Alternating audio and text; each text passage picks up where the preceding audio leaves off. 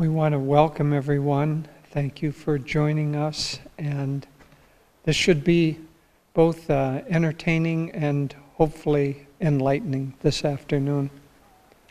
And we want to thank those of you who have submitted questions in advance. We have wonderful questions, but we want to also let you know that if a question comes up during our time together, please submit it and we can integrate those as well. And we're just so excited about how wonderful the participation and the wonderful quality of all the classes and kirtan and concert and sadhanas. And right now we have nearly 850 computers registered for the whole week. Not just one talk, one event, but for the whole week. And many of these are groups of 15 or 20 people. So we're getting up to have a lot of participation. And we were just told by our wonderful team that keeps track of these things that there are 350 people who will be involved in the online Kriya initiation.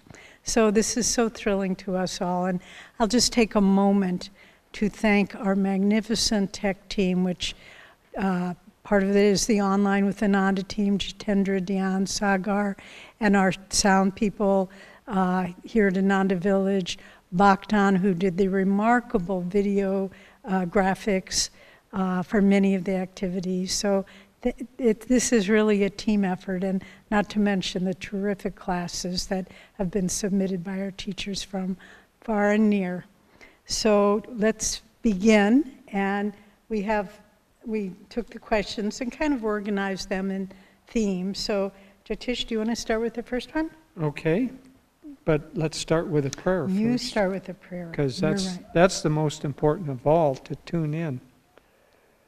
Heavenly Father, Divine Mother, friend, beloved God, Jesus Christ, Babaji Krishna, Lahiri Mahashaya, Swami Sri Yukteswar, beloved Guru, Paramahansa Yogananda Ji, saints of all religions, we humbly bow to you all.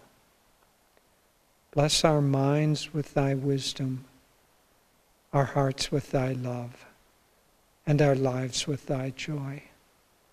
And help us be channels for your light, to bring it to everyone that we know and to all the world. Om. Peace. Amen. Okay, the first question. We've arranged them, as Davy said. There used to be a television program called 20 Questions, and that's what we have so far. So we've rearranged them in such a way as to put the ones that are more general and touch on spiritual questions primarily first, and those that are more particular to an individual, assuming we can get to all of them, and maybe there will be more, we've put them secondly. Okay, without further ado, how to overcome spiritual laziness and internal resistance to change. Well, isn't this the question of the spiritual path? To a certain extent, we all have spiritual laziness in the sense that we could always do more. So, and we always have resistance to change. If we didn't have resistance to change, we would have changed already and we would be in samadhi, not needing to ask a question like this. So, how do we overcome, first of all, spiritual laziness? Well, partly it comes from karma and from samskars of the past. If you make a spiritual effort, it creates a habit. And as you create that habit, it helps you form a foundation, and from that foundation you can build further. But if you don't use your willpower to force yourself to form a foundation, you can't build very much on that. And some people come into life with a lot of willpower and a lot of ability to discipline themselves, others less so. But that is all due to past karma. And so I would say you just have to use your will in order to get yourself to get started. The great aid to that is regularity and habit. So I would say for spiritual laziness, to be sure that you have a kind of a schedule, and if you'll stick to that schedule for a period of time, often maybe a month or 40 days. So let's say as a spiritual schedule that you decide that you're going to meditate for an hour from 6 to 7 every morning. Well, if you haven't disciplined yourself, you will have resistance to fulfilling that promise. But you just have to use your willpower, and as you do that, and you set that time and make it sacred and just do it, then it will get easier and easier and easier until that habit becomes your friend, not your enemy. In the Mahabharata, there is a great teacher of archery, of the warrior sciences, Dronacharya. And he teaches both sides. He teaches the good and the bad. He represents habit. So we have good habits and we have bad habits. Well, get Dronacharya on your side of good habits. So form those good habits, and gradually it will help carry you along. And the resistance to change is also helped by habit. And so that, and the other thing that I would say is very important, is try to form spiritual associations. Satsang environment is very strong in overcoming these old tendencies. And so if you can join the virtual community, if you have a local community, be with other devotees. Right now we're having to do that with social distancing. But the support of others, after the blessings of the Guru, the support of others, satsanga, is the second most important factor on the spiritual path. And I'll just answer briefly, because I think we'll try to get through all of these questions.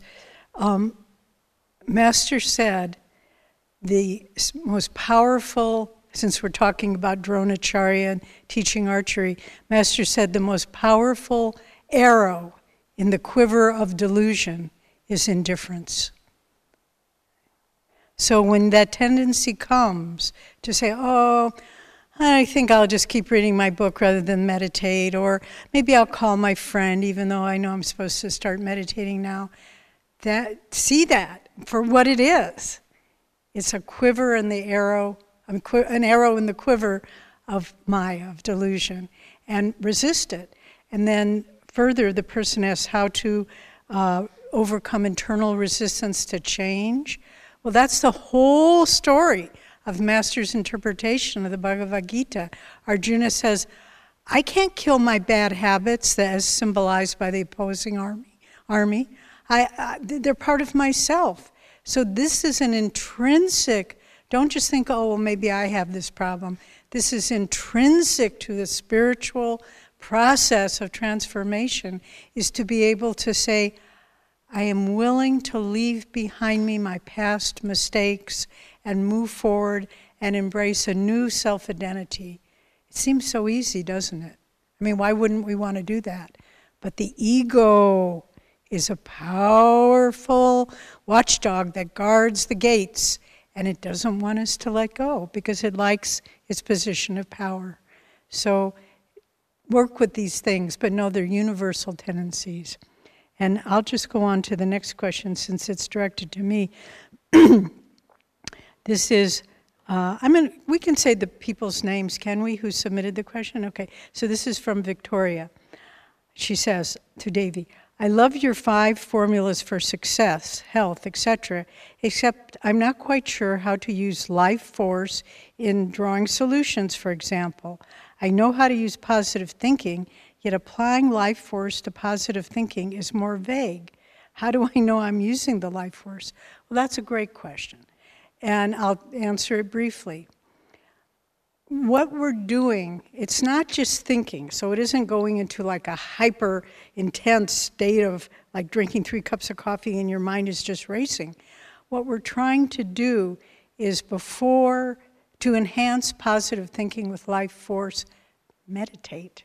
Concentrate at the spiritual eye, the seat of superconsciousness. Lift your energy up. Swamiji has a wonderful little book that I helped edit called Intuition for Starters. And he talks about how to draw intuitive answers to your life's problems. And he said, if you have something that you need guidance on, meditate, get calm, then concentrate at the spiritual eye. This is adding life force to positive thinking. Let your mind hold it there, and then project it out, but then let your mind be calm, and then try to feel the response. Not think it, but feel it. Intuition is a combination of heart and mind. So try to feel that response in your heart.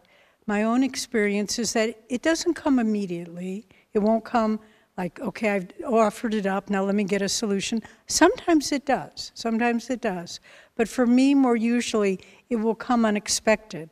Like I'll be putting away some laundry, and all of a sudden, boom, oh, that's the answer.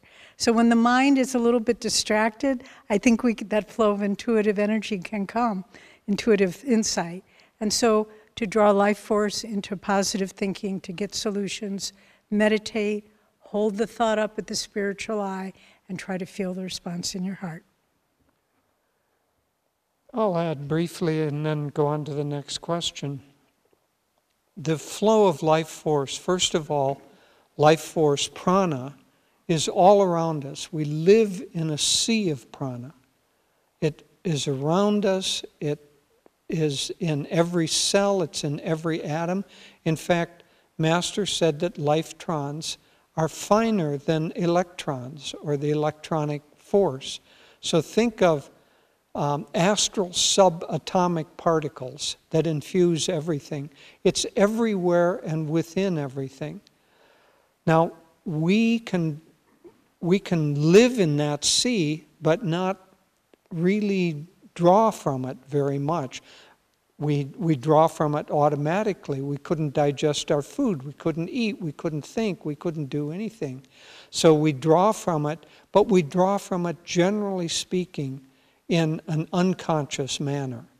So what we want to do is to learn with the movement of life force to draw on it consciously, and willpower is the rheostat that allows that life force to flow. The more willpower or willingness that you have directed towards something, the more the life force will flow. And so a little bit of willingness, all right, I'll meditate, I suppose I have to. That'll at least do something. It'll get some life force going toward that, but not very much. But if you say, I am going to meditate, and this morning might be the time that God manifests himself to me. Let's get to it. That enthusiasm draws a great deal of life force. So willingness is the rheostat. Increase your willingness, increase the flow of life force, and direct it toward any one of these goals that Davy talked about. Okay, Bhavani says, how does one who is a yogi overcome the habits of self-criticism and unworthiness that seem to trouble so many these days? Yes, a lot of people have somewhat low self-esteem. Swami addressed self-esteem in 2 ways. There's the lower self, which is the ego, and that's generally what we talk about when we're talking about low self-esteem. Because the higher self, the soul, doesn't worry about self-esteem. It just is. It's part of God. And so coming back to this sense of who am I? Am I worthy? We live in, many of us, in a sea of, a sea of kind of criticism all around us, even subconsciously. Why do all the models who are modeling dresses or swimsuits or athletic gear, why are they all among the top 1% of the 1% of the 1% in physical beauty? Well, that's because they're attractive. Okay, you can accept that, but subconsciously, people begin to compare themselves. Oh, I'll never look like that. Oh, I'll never have muscles like that guy. Oh, I'll never have that beautiful hair. And pretty soon, subconsciously, all around us, sometimes from people that we know, sometimes from others, we're being fed a message of you're not worthy. Now, how do you turn that around? Well, the best way is to meditate. The closer you get to your own soul nature, the more those senses of not coming up to other people's performance standards just begin to drop away. You just accept yourself for who you are. You know that you have some ways to go, but so what? Everybody does. Person with the beautiful muscles and the gorgeous hair, they may be more insecure than you are because their livelihood depends on them looking the way that they do. So everybody has their difficulties. Just accept it, but don't accept others' evaluation of you. Work on your own self-evaluation, and if you want to ask somebody for evaluation, try to ask God, who is within you, to help you see more clearly and more perfectly His perfect love and perfect acceptance for you, and to work with that more in your life. Okay, I'll move on to the next question. This is from Kim. It's similar to the one Bhavani asked. How do you turn consistent negative thoughts into positive thoughts to help you align yourself more to God's vibration?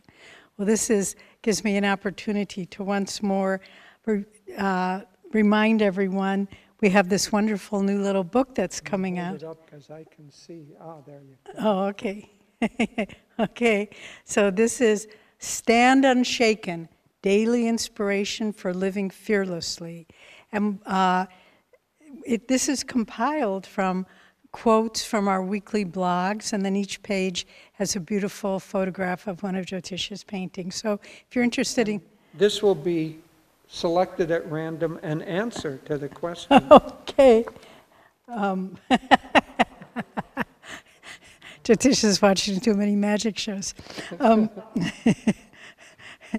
So this is what it says. The secret of living fearlessly is focus. It starts with intention, is built by effort, and gradually forms into a habit, and finally becomes a way of life. Pretty good. And the picture is a beautiful depiction of the spiritual eye. So you can see what they're like. And if you're interested, you can pre-order it now. It'll be available now in about a week and a half from crystalclarity.com. So, okay, how? Let's go back to Kim's question. How do you turn negative thoughts into positive ones? Well, focus. And what do we mean? Well, I'm drawing from that quote in the book.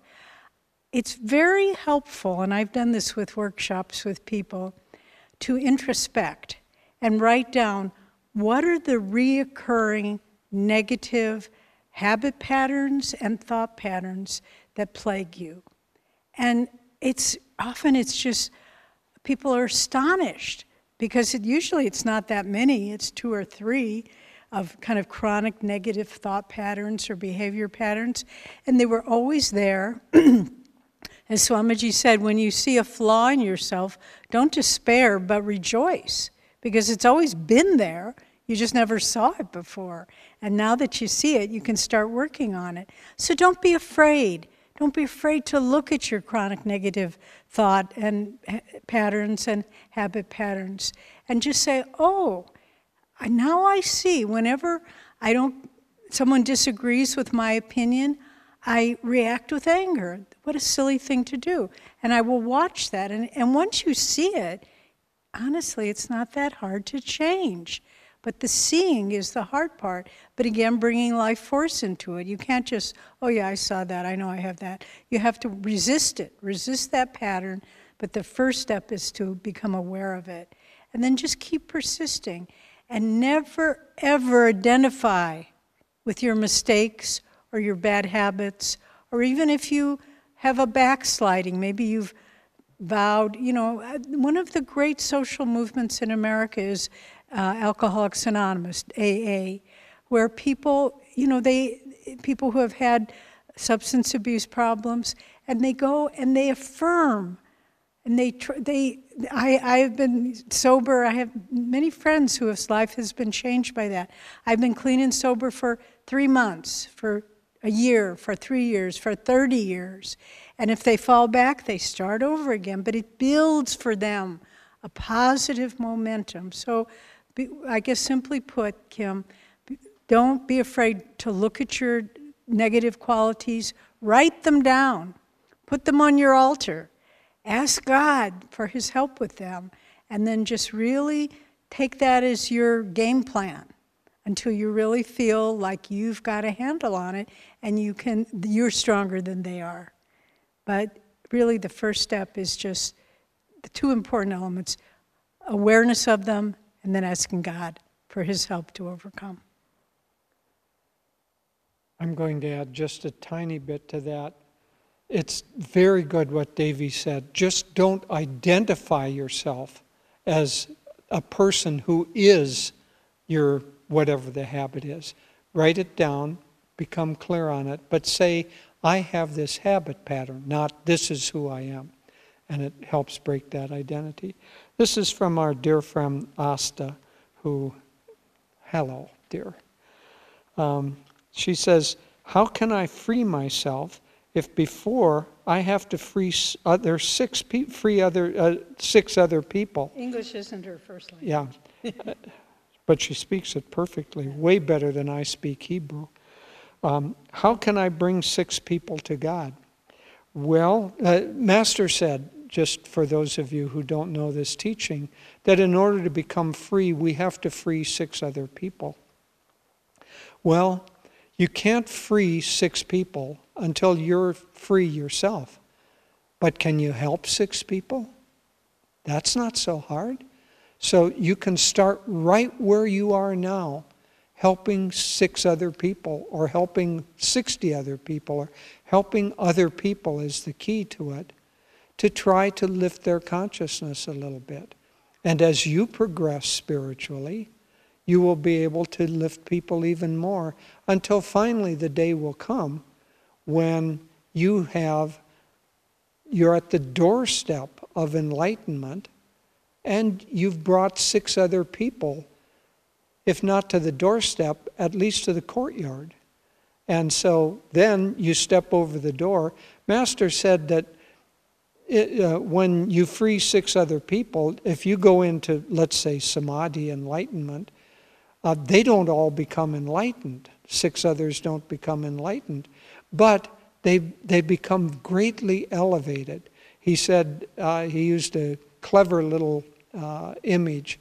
He said that if you're in the court of a great king and you're promoted to a high position, your whole family benefits from that, not only yourself. And so your spiritual family are those people that you're connected to spiritually, and the desire to help and uplift, just as we have the desire to help our family. It happens automatically. Okay, we'll go on to the next one. This is from Prem. This is a very nice question, 2 parts. What are the duties of a disciple, and how should a disciple behave, do's and don'ts, so it helps them in becoming a better disciple? Well, just a little preview of future events. We're going to be having 2 wonderful talks on Friday. One will be with Nayaswami Anandi on discipleship, and then as the supplemental talk, there'll be one on Kirtani, on the Nayaswami Kirtani from Assisi, on the Guru-disciple relationship. So this will also answer a lot of your questions. But really, discipleship is everything on the spiritual path. And if you're a beginner and say, well, gosh, I don't have a guru, then you know what Swami would tell people? He would say, if you don't yet have a guru, work with Yogananda. If he's not your guru, he will lead you to who is your guru, but he's a good starting point.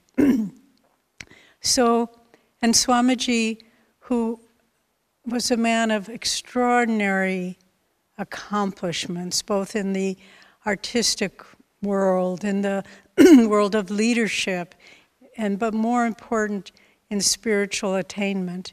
And what he said in the last years of his life is, I just want to be remembered that I was a good disciple. That's all that's important. And so what does it mean to be a good disciple? It means starting on a practical level, simple level, studying the Guru's teachings and techniques that he brought, trying to understand them, practicing them as well as you can. If questions arise, seeking guidance. Something I really appreciated about Sagar's talk this morning, when he talked about tuning in to people who are your spiritual seniors, not necessarily superiors, but just who have been on the path longer. This isn't very traditional in the West, and people have resistance to authority. If you haven't noticed, look at the world around you.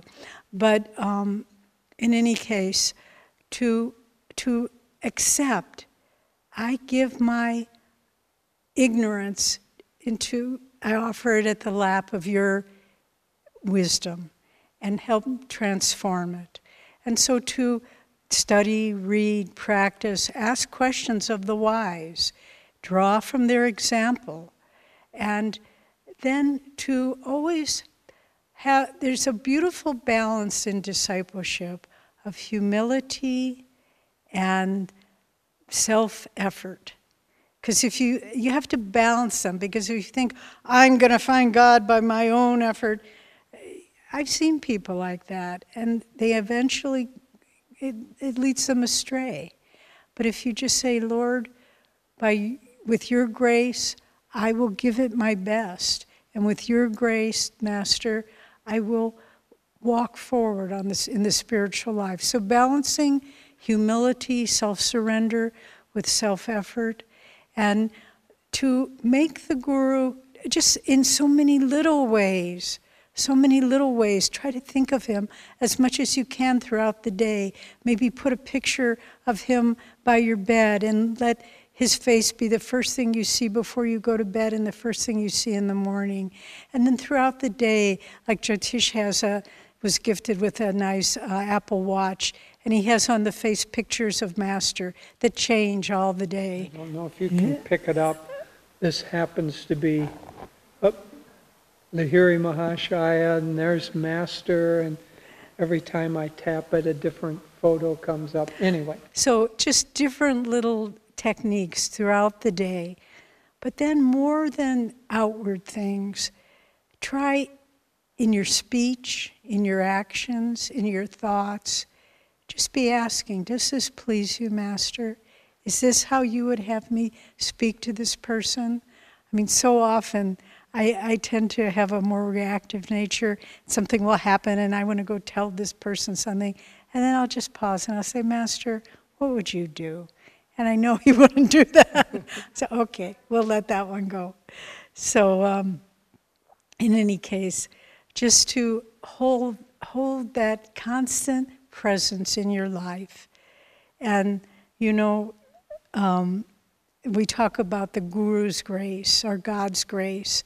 And the word grace, it's a beautiful word. It has many uses. One is just to move elegantly, to move freely. And that's part of grace, that your soul is moving elegantly and effortlessly through life. You also think of grace as like graceful dancers, beautiful rhythmic movement. Well, I like to think of grace as dancing with an unseen partner, dancing with Guruji through life. And whatever happens, we'll dance through it, dance through life with thee. I sing thy song and sorrow is gone, and joy I am ever free. So the do's and don'ts, don't think you can do it by yourself, and do give everything you can with humility and love and devotion to the feet of your Guru. Okay, well, my dear, we're going to have to pick up the pace here. So I think we just each answer one. Yeah, we'll each answer and Move on. move on. Okay. Okay, what does it mean to feel the presence of God? This is Kavita. Kavita asks, what does it mean to feel the presence of God? God as a concept is not only amorphous, but because we all have kind of different images and self-images, they can be more or less correct. So I would say don't worry about feeling the presence of God in the sense that somehow God is going to manifest all around you. But anything that reminds you of something higher. So God manifests in different places. Anytime your heart opens in love or friendship, if you just recognize it, that's the presence of God. Anytime a wise thought comes into your mind, God manifesting in your mind is wisdom. Anytime you feel happy or especially joyful, that's God manifesting in your life as joy. So if we want to have the presence of God more tangibly, try to feel joyful. Try to answer wisely or think wisely. Try to feel with love. Listen, sound is another thing. Look upward into the spiritual eye. Light is another way that God manifests. Energy is another way. So any of these manifestations of God, when they come, recognize that that's the presence of God. When they don't come, try to get them to come.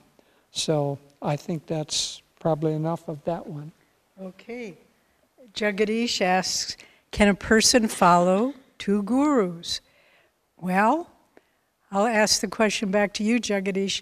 Can a person follow two trails at the same time? No, you have to follow one. Maybe, but then you have to understand, what I read behind this question is, if I have a guru, but I'm also drawing inspiration from something else, yes, you can draw inspiration from other things. In the beginning, it's better not to. In the beginning of your discipleship, better just to focus on one. But then, in fact, Master was very strict with his disciples about only reading his teachings in the beginning. But there was one disciple, I won't mention his name, he was a direct disciple who has passed away, not Swamiji, but this man told this story here at Ananda when he was a young disciple in Master's ashram. Master told them not to read other literature, but this man thought, oh, it won't hurt. And he had under his bed some books of other paths. And of course Master knew. And Master, one day they were having, all the monks were gathered, and Master said, naming this man, we'll call him Ramu, that was his name. He said, Ramu here is a spiritual prostitute. He said that publicly. And this man told that story publicly to us. So he was trying to drive home the point. But having said that, Swamiji, for example, drew great inspiration from Anandamoyi Ma. He knew she wasn't his guru. Master, there was never a question, but he drew inspiration as a form of Divine Mother. I too draw great inspiration from Anandamoyi Ma. I always have, since I first heard of her many years ago. But there was never a question she was my guru.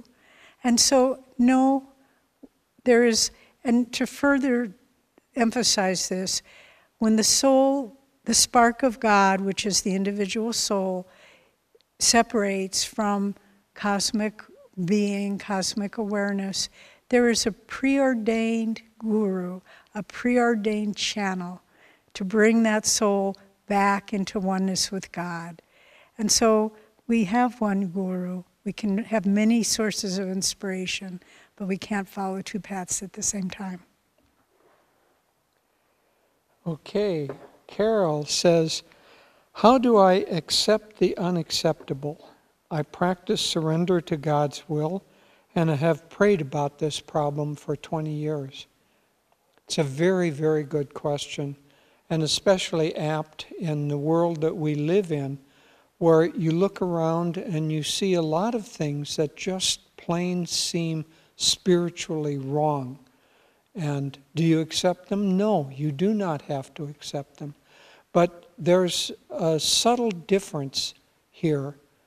If you see a person who is acting unacceptably, differentiate between the action, the activity, and the person. Try to accept the person, because negating the person will increase the negativity of that person. And so try to accept the person, but you don't have to accept the behavior of that person. And so if you can discriminate between those two, then it helps. But otherwise, you'd get into a conundrum where you see that something is very obviously wrong, and it doesn't seem right, and then you're supposed to say, oh, I'm supposed to accept everything. Well, no, you're not. You're not supposed to accept a lot of behaviors and a lot of aspects of life. Just differentiate. And this is especially important among those that are close to you, because Devi and I are often asked this question about, my child has this behavior pattern. How can I accept that? Well, you know, if your child is using drugs, you should not accept that. But you need to give your child love nonetheless. Well, if the same thing would apply to your brother or your sister who might be misbehaving, well, we're all brothers and sisters. So don't accept the behavior, but do accept the person. Okay. We have many more questions, but I'm going to ask our online team, do we have questions being submitted online? How many? 5. Okay, well, we'll answer a few more, then we'll go to the online questions. So this is from Binata, and it's an interesting question. To be truly free and to be truly in love, is that the same thing? How to harmoniously being in love with your partner and being free in God? It's an interesting question, isn't it? So I think let's start with being free. And to be free in your heart comes from loving God first and foremost. And with that love of God in your heart, then we love everything without attachment, purely, deeply. And sometimes, you know, if in a married couple who have been meditating together for years, when sometimes at the end of the meditation, you just look into the other person's eyes and you see only God there. And the love you feel for God, you know, it's that is what you're loving in the other person. So I think to truly if you find yourself in a relationship situation, and try to understand that the deeper you are able to love God, the more deeply you are able to love and appreciate everyone in your life. And it becomes so beautiful, so beautiful. You can look at a little lizard crawling on the steps of your house, and you just are, it's the most endearing little thing, like it's your child. And so being free in God enhances your ability to love your partner, to accept your partner, to see the highest in your partner, or your children, or your friends, or even your enemies. To love God is to love all unconditionally and totally. Okay. I'm going to answer two at the same time because they're sort of related and they relate to children. It says, this is from Melanie. Hello and blessings to all. That's a nice way to start, Melanie. With my children in mind, is it better to lead by example than to try to teach them, as I don't have answers to all their questions? Yes, it is better to lead by example. That's what they're really going to take away anyway. They won't really remember, if you're trying to teach them something, they won't remember the teaching nearly as much as the love and caring and concern. So do lead by example. And then Valerie asks, I'm the mom of a toddler, and when I catch myself noting anxiety or panic about COVID-19, what are SOS mechanisms? SOS is a call for help. What are quick mechanisms to quickly recenter, gain stillness in life force? The daily meditations are great to prevent, but what about to treat when worries take over? Very, very good question and pertinent now when there is so much concern, anxiety, and fear that are around. So here again, if you're feeling concern or panic and you project that to your toddler, that isn't going to help your toddler do any better. So your example is going to be more important to your toddler than anything that you might be able to say, especially at that young age. So, first of all, and very quickly, Master said about this, not necessarily in particular, but when very difficult circumstances come, he said, do your best to take practical preventative measures and then have faith and leave the rest to God. And so do what you can, but don't dwell on taking practical measures over and over and over about, obviously, masks, social distancing, washing your hands, the common sense things that we know can help. Do those, of course. But worrying about the virus is not going to help you or your toddler. But sometimes worries come unbidden into the mind. What to do then? What is the SOS for that? Usually when the mind gets roiled like that, you can't think your way out of it. You can't reason your way out of it, because fear or panic is emotional. It's of the heart. It isn't of the mind. And so don't try to reason your way out of it. The heart, remember, we've been teaching this week that life force, breath, and mind are connected. So if you're feeling anxious, then do some deep breathing and give whatever you're feeling to God, and then try to get centered in yourself. Another thing that can happen helpfully is have a chant or perhaps a affirmation that you use kind of as a antidote to worry.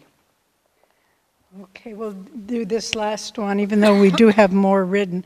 This is the last one we'll take from the written, and then we'll move on to those that have been submitted live. This is from Mary, and it's a very good question. A dear friend is getting more and more forgetful. Her mother had dementia, and she feels that she will have it too. Would meditation be helpful for her? She was always in my prayers. Can I pray for her in a special way?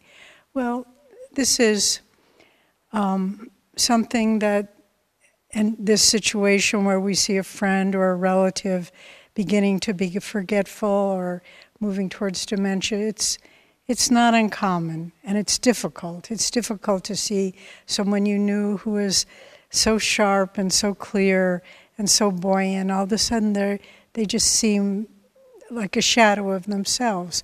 But remember, there was a wonderful disciple of Master, Kamala Silva, who wrote The Flawless Mirror.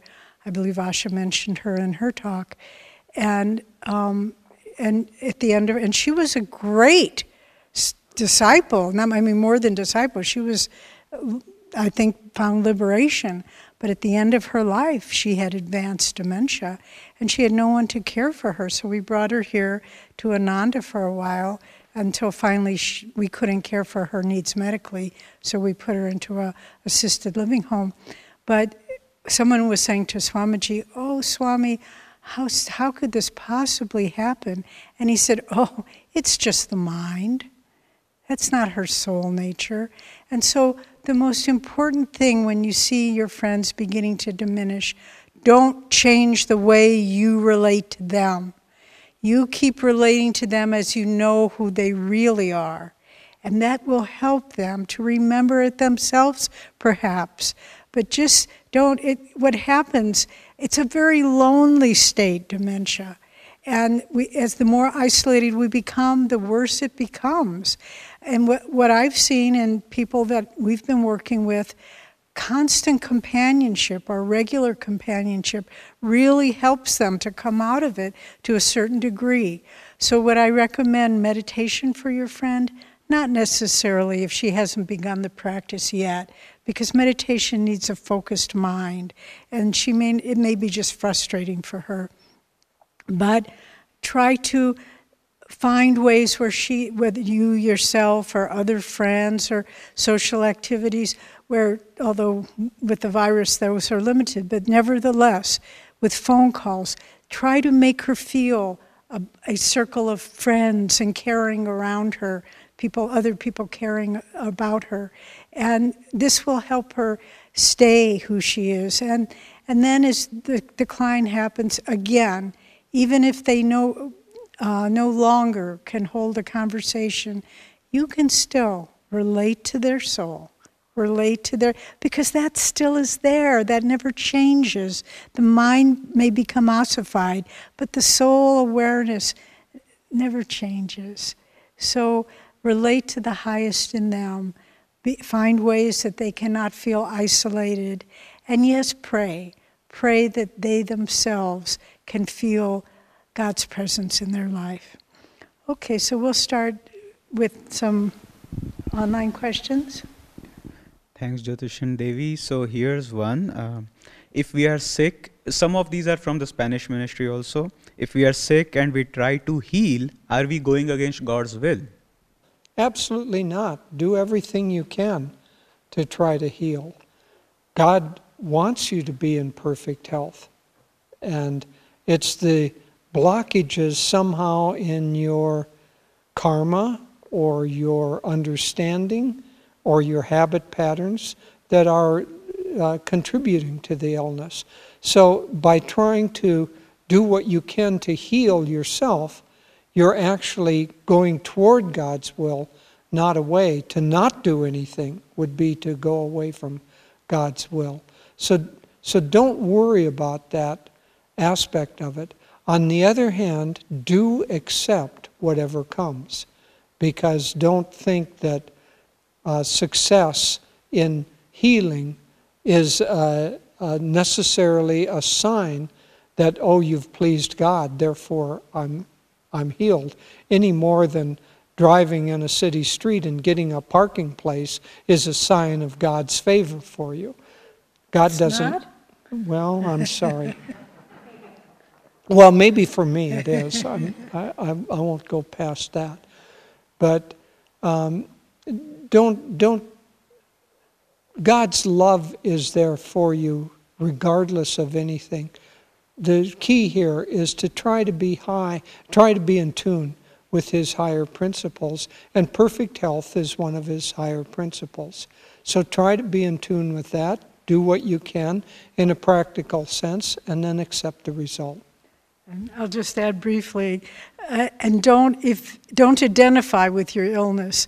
Swami Kriyananda had, for many decades, he had one health problem after another, and he kind of indirectly did admit that he was taking on other people's karma, but his medical file was like that, just one thing after another. And one time he was seeing a new specialist, and we weren't there, but a friend of ours was there, and the specialist said, "How is your health, sir?" And Swami said, "Excellent." And, then the man looked at his file and couldn't align the two things. But Swami never identified with the problems of his body. Okay, next question, Sagar. So related to the question of taking others' karma, somebody asks, again from the Spanish ministry, can we transfer someone's karma, such as an illness, to ourselves, and is it wise to do so? Okay, can we transfer someone else's karma to ourselves, and is it wise to do so? Well, it's only a very high soul can do that. Master could. Swami, kind of, as I said, indirectly admitted that he was doing that. But for most of us, we can have empathy, we can have compassion, we can have prayer. But, I was just reading an autobiography about the life of Teresa Neumann, the stigmatist that Master visited in Bavaria. And it said the stigmata appeared to her from the time when she was praying for a young man in her village who was about to enter the monastery, the priesthood. He had a very bad throat disease, and she prayed that it would be transferred to herself and receive this. Then that's when the stigmata started. So she could sustain it, but for most, it's not something necessarily advisable. Because while we're still bound in the ego, if we take someone else's karma, it will only accrue to our ego. When a master takes on someone else's karma, it doesn't affect them spiritually, but it would affect us if we are still bound in the ego. So that's the problem with it. Next. That was a good answer. I don't have anything more to add. Really? Yes. So here's one more. When people have mental illnesses, are they possessed by evil spirits? When people have mental illnesses, are they possessed by evil spirits? Not always, but sometimes. And so there are many, if you talk generally speaking about any downward pulling force, also mental illness, you could say that's a satanic influence.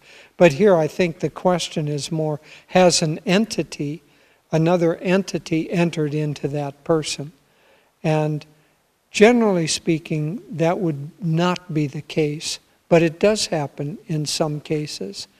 And so I would say pray for the person, pray for Divine Mother to help that person and surround them. Master said that you can surround yourself by placing your palms together, draw a circle of light around yourself, chanting Om Tat Sat, Om Tat Sat, Om Tat Sat, Om Tat Sat. That's the qualities of God. So you draw a circle of light with God's qualities around you. You can do the same for a person who is either mentally ill or possessed. And as I say, both can be true. Surround them with light. If they're acting negatively toward you, Master said to mentally draw a cross of light between you and them. And that will be a protective device. So I would say that that's the answer to that. But I would also say that don't open yourself to negative influences. Don't open yourself to lower astral entities, because they do exist. And if you become too open, or through the use of drugs sometimes, or other ways where your mind doesn't have possession of itself, then some other entity can take possession of you. And I met someone in India who had not only had that, but freed himself. He was a very, very high soul, able to manifest things at will, and very high soul from the time that he was quite young, from 5 or 6 years old. he went off to the Himalayas and studied under masters. But through the practice of tantric practices, he ended up being possessed by an astral spirit. And just a few months before I met him in India in 1974, he had been able, with the help of his guru, to throw off that. So Master too said that this can happen. But as I say, it isn't the first thing that you would think if somebody is exhibiting mental illness. There's a saying among doctors that about diagnosing someone. It's that if you hear hoofbeats, think of horses, not of zebras. And so, meaning, think of the most likely cause. Most likely cause of mental illness is imbalances in the brain chemistry, and so on, as opposed to possession. Okay, so this is from Peggy. Master said that we'll see our loved ones again when we die, but what if they have already reincarnated by that time? That's a. Have you ever thought about that? I have. I think we think of the different planes, causal, astral, physical plane, as sort of like separate countries. You know, you have to cross the border. I don't think it's like that, really. I think in fact, Master said that the astral world is a part right now of the physical world. We just can't, remember on Monday, Jyotish was talking about the spectrum and tuning in, and we just can't see it. But that's how Sri Yukteswar, he couldn't see Babaji because he was hiding behind the sunbeams. And so whether our dear ones have reincarnated or not, we can still feel their presence. I was very close to my mother. She died almost 40 years ago. And 30 years ago. And I think, well, maybe she's incarnated again. Maybe she's a little child. But her essence is very much with me. And whether she's in a body of a child or whether she's still in the astral world, it doesn't really matter. I feel her vibration. And so remember, the forms are shifting. We've been so many different forms. We wear so many different masks, not to speak of personal protective equipment. But if we can just realize that, and just like Master, you know, how many roles has he played? How many forms has he taken for all of his disciples, Arjuna and William the Conqueror and Ferdinand and Yoganandaji? And yet each of his disciples will see him in a different way. And so don't think of them, essentially what I'm saying is the three realms of existence, causal, astral, physical, they're not separate countries. They coexist at the same time. Okay, this is from Hanuman. Is it possible that the soul actually incarnates on all three planes, causal, astral, and physical, at once? What might it look like? What might that look like? What might that look like? Well, I've never heard the question, nor have I heard any of the masters ever say that that would happen. We have enough problem being on one plane at a time. So what can happen is when a very, very advanced soul who's already a jivan mukta, that means freed, but they still have karma to pay off. So they would already be in nirvikalpa samadhi. They can incarnate in more than one body on a plane in order to work off karma more quickly. But I've never heard of anyone incarnating on several astral, causal, astral, and physical at the same time. On the other hand, we carry within us the causal, astral, and physical bodies in any case. So as I say, we have enough trouble dealing with the here and now. We don't need to have to worry about being on other planes at the same time. And I'll just close. I guess we have a few more questions, but okay, so we're getting thumbs up from the audience, from our friends, not the audience. Just to add to what Jyotish said, once there was a story from the life of Anandamoyi Ma where she was with her disciples and it's satsang. She was laughing and they were having a wonderful time. And all of a sudden she froze. And I mean, as though the life had left the body. And she was like that for several hours. And finally, with a little, quiver and a laugh, she came back. And they said, "Ma, where did you go?" And she said, "I was fighting a battle on the astral world." And so she did. So she was in the physical world, but at the same time in the astral world.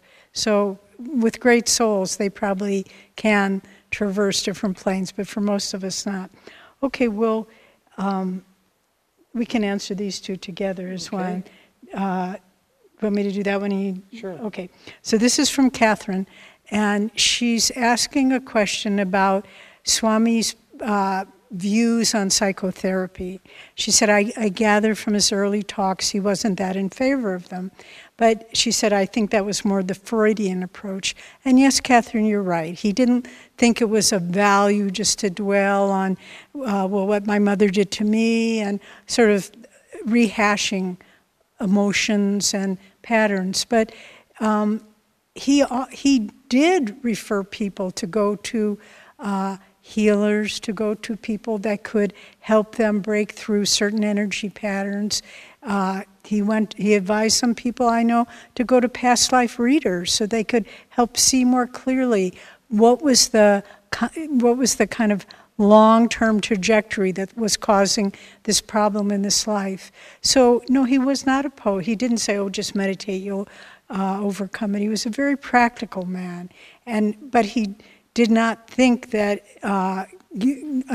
because he understood the teachings of his guru of yoga, that just going over old negative things, he said that just reinforces your identity with those things.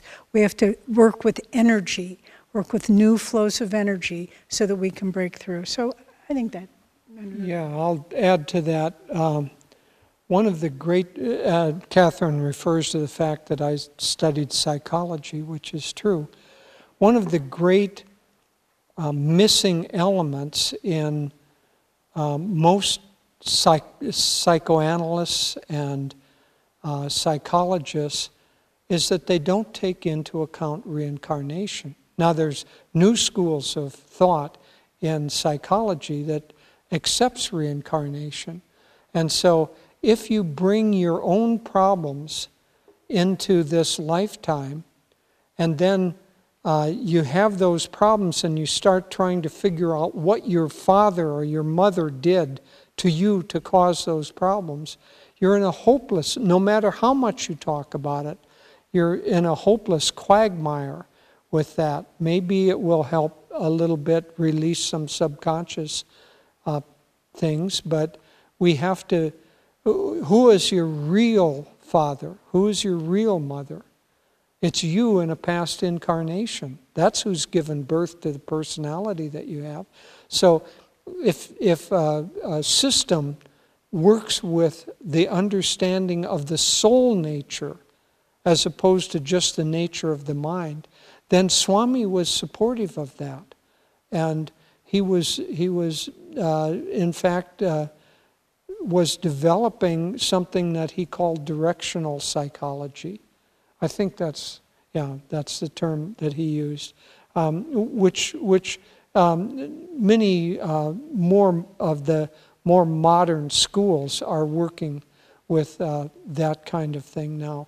So it wasn't that he was opposed to psychiatry or psychology, just the way that it was practiced. This is from Johnny. And Johnny says, I feel like in the midst of Master's 100th anniversary of coming to America and all the upheaval currently going on in the world, now would be a good time for signs of mutual respect and easing of tensions between SRF and Ananda. I understand that the ball is likely in SRF's court, but what can we do as disciples to help narrow this gap? Well, that's a nice question, and it's an important question. I think how I would answer it, Jyotish we can both answer this perhaps, since it's the last one. Let's look at what we share in common. And that's utter devotion and life dedication at the feet of our Guru. If we can realize that whatever organization you belong to, or no organization whatsoever, if you share that same love for the wonderful mission of Yogananda in this 100th year of him coming to the West, of our great line of gurus, if you love and appreciate that, that's the most important thing in our own lives, mutually. And the rest are just details. You live here, I live there, your organization is structured this way, ours is that way. What difference does any of that make? The only important thing in the lives of people who are in different organizations is our common love for God and Guru. And if we can just keep remembering that and sharing that, and if negative thoughts are shared, or negative words, or judgment or condemnation, just withdraw from that energy and just remember we all love Master. And that's all that's important. I'll just add this to it, that change has already started on a grassroots level. The devotees of SRF, the devotees of Ananda, by and large, don't have problems with each other. And in many cases, they don't understand why other people would have problems with that. It's confusing to them. And so, in my estimation, the essence of the problem came down to that whether Swami Kriyananda and Ananda had the right and the blessing to share Master's teachings, or whether that was only SRF's purview in order to do that. And I'll just speak, Devi and I'm the Dharmacharya of Ananda, meaning the title is the leader of all Ananda worldwide. I would love for there to be more acceptance and friendship between the two organizations. I hold no desire in my heart or on my part to see the two separated. I hope that old thought pattern is beginning to change, because Ananda is going to continue to share Master's teachings. We're helping thousands, millions of people doing that. I hope that will gain acceptance, and we're not trying to merge the two organizations, but I do hope that it will gain acceptance of our right to share these teachings, and a friendly, cooperative spirit of two brother-sister organizations that are doing their best in their own way to accomplish the same goal of bringing Master's light into the world and of practicing it themselves. And I would, as Swami in his will,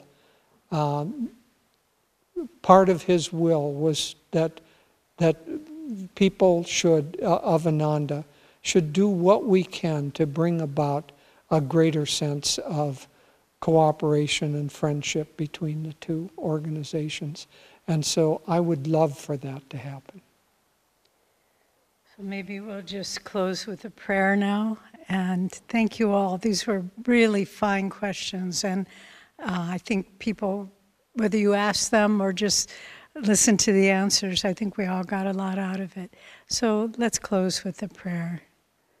Heavenly Father, Divine Mother, friend, beloved God, great Masters, Jesus Christ, Babaji Krishna, Lahiri Mahashaya, Swami Shri Yukteswar, beloved Guru, Paramahansa Yogananda, saints of all religions, friend and guide Swami Kriyananda, we humbly bow to you all. Unite our souls in divine friendship and harmony throughout the world May the light of the human heart May the light of the human heart grow ever stronger grow ever stronger in your light. in your light. And may this divine light And may this divine light drive away all darkness, drive away all darkness, all fear and disease. all fear and disease. And may we awaken to a new age And may we awaken to a new age of global peace and harmony. of global peace and harmony. Om. Peace. Amen.